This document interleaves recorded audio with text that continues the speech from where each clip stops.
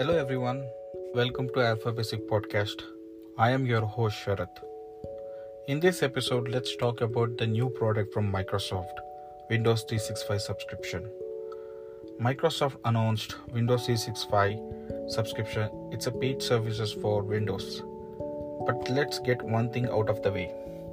It is not for consumer, it is only for business users. This is one of the business product where you can stream Microsoft Windows OS from cloud, which is very similar to Xbox Cloud Gaming.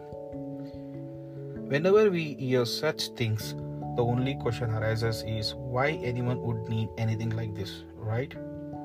So let me answer this question. This service allows you to run fully fledged Windows from any devices, almost like a remote desktop. In fact, Microsoft also announced Windows 365 is built on top of Windows Azure Virtual Desktop. We had a lot of rumors about Cloud PC, and now we are seeing it in real from Microsoft.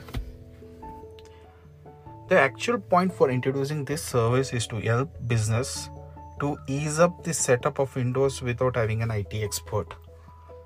Also, you can make use of those additional securities that you get it from Windows 365. This service is just like other Windows 10. It means that you can run all the applications, tools, data, and settings directly from cloud on their devices.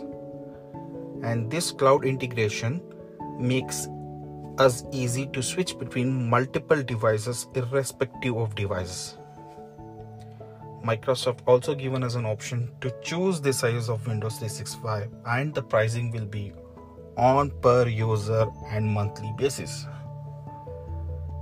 They have announced two products, one Windows 365 Business and the second is Windows 365 Enterprise, and those will be available from August 2nd. So this is what I wanted to speak to you guys in this episode.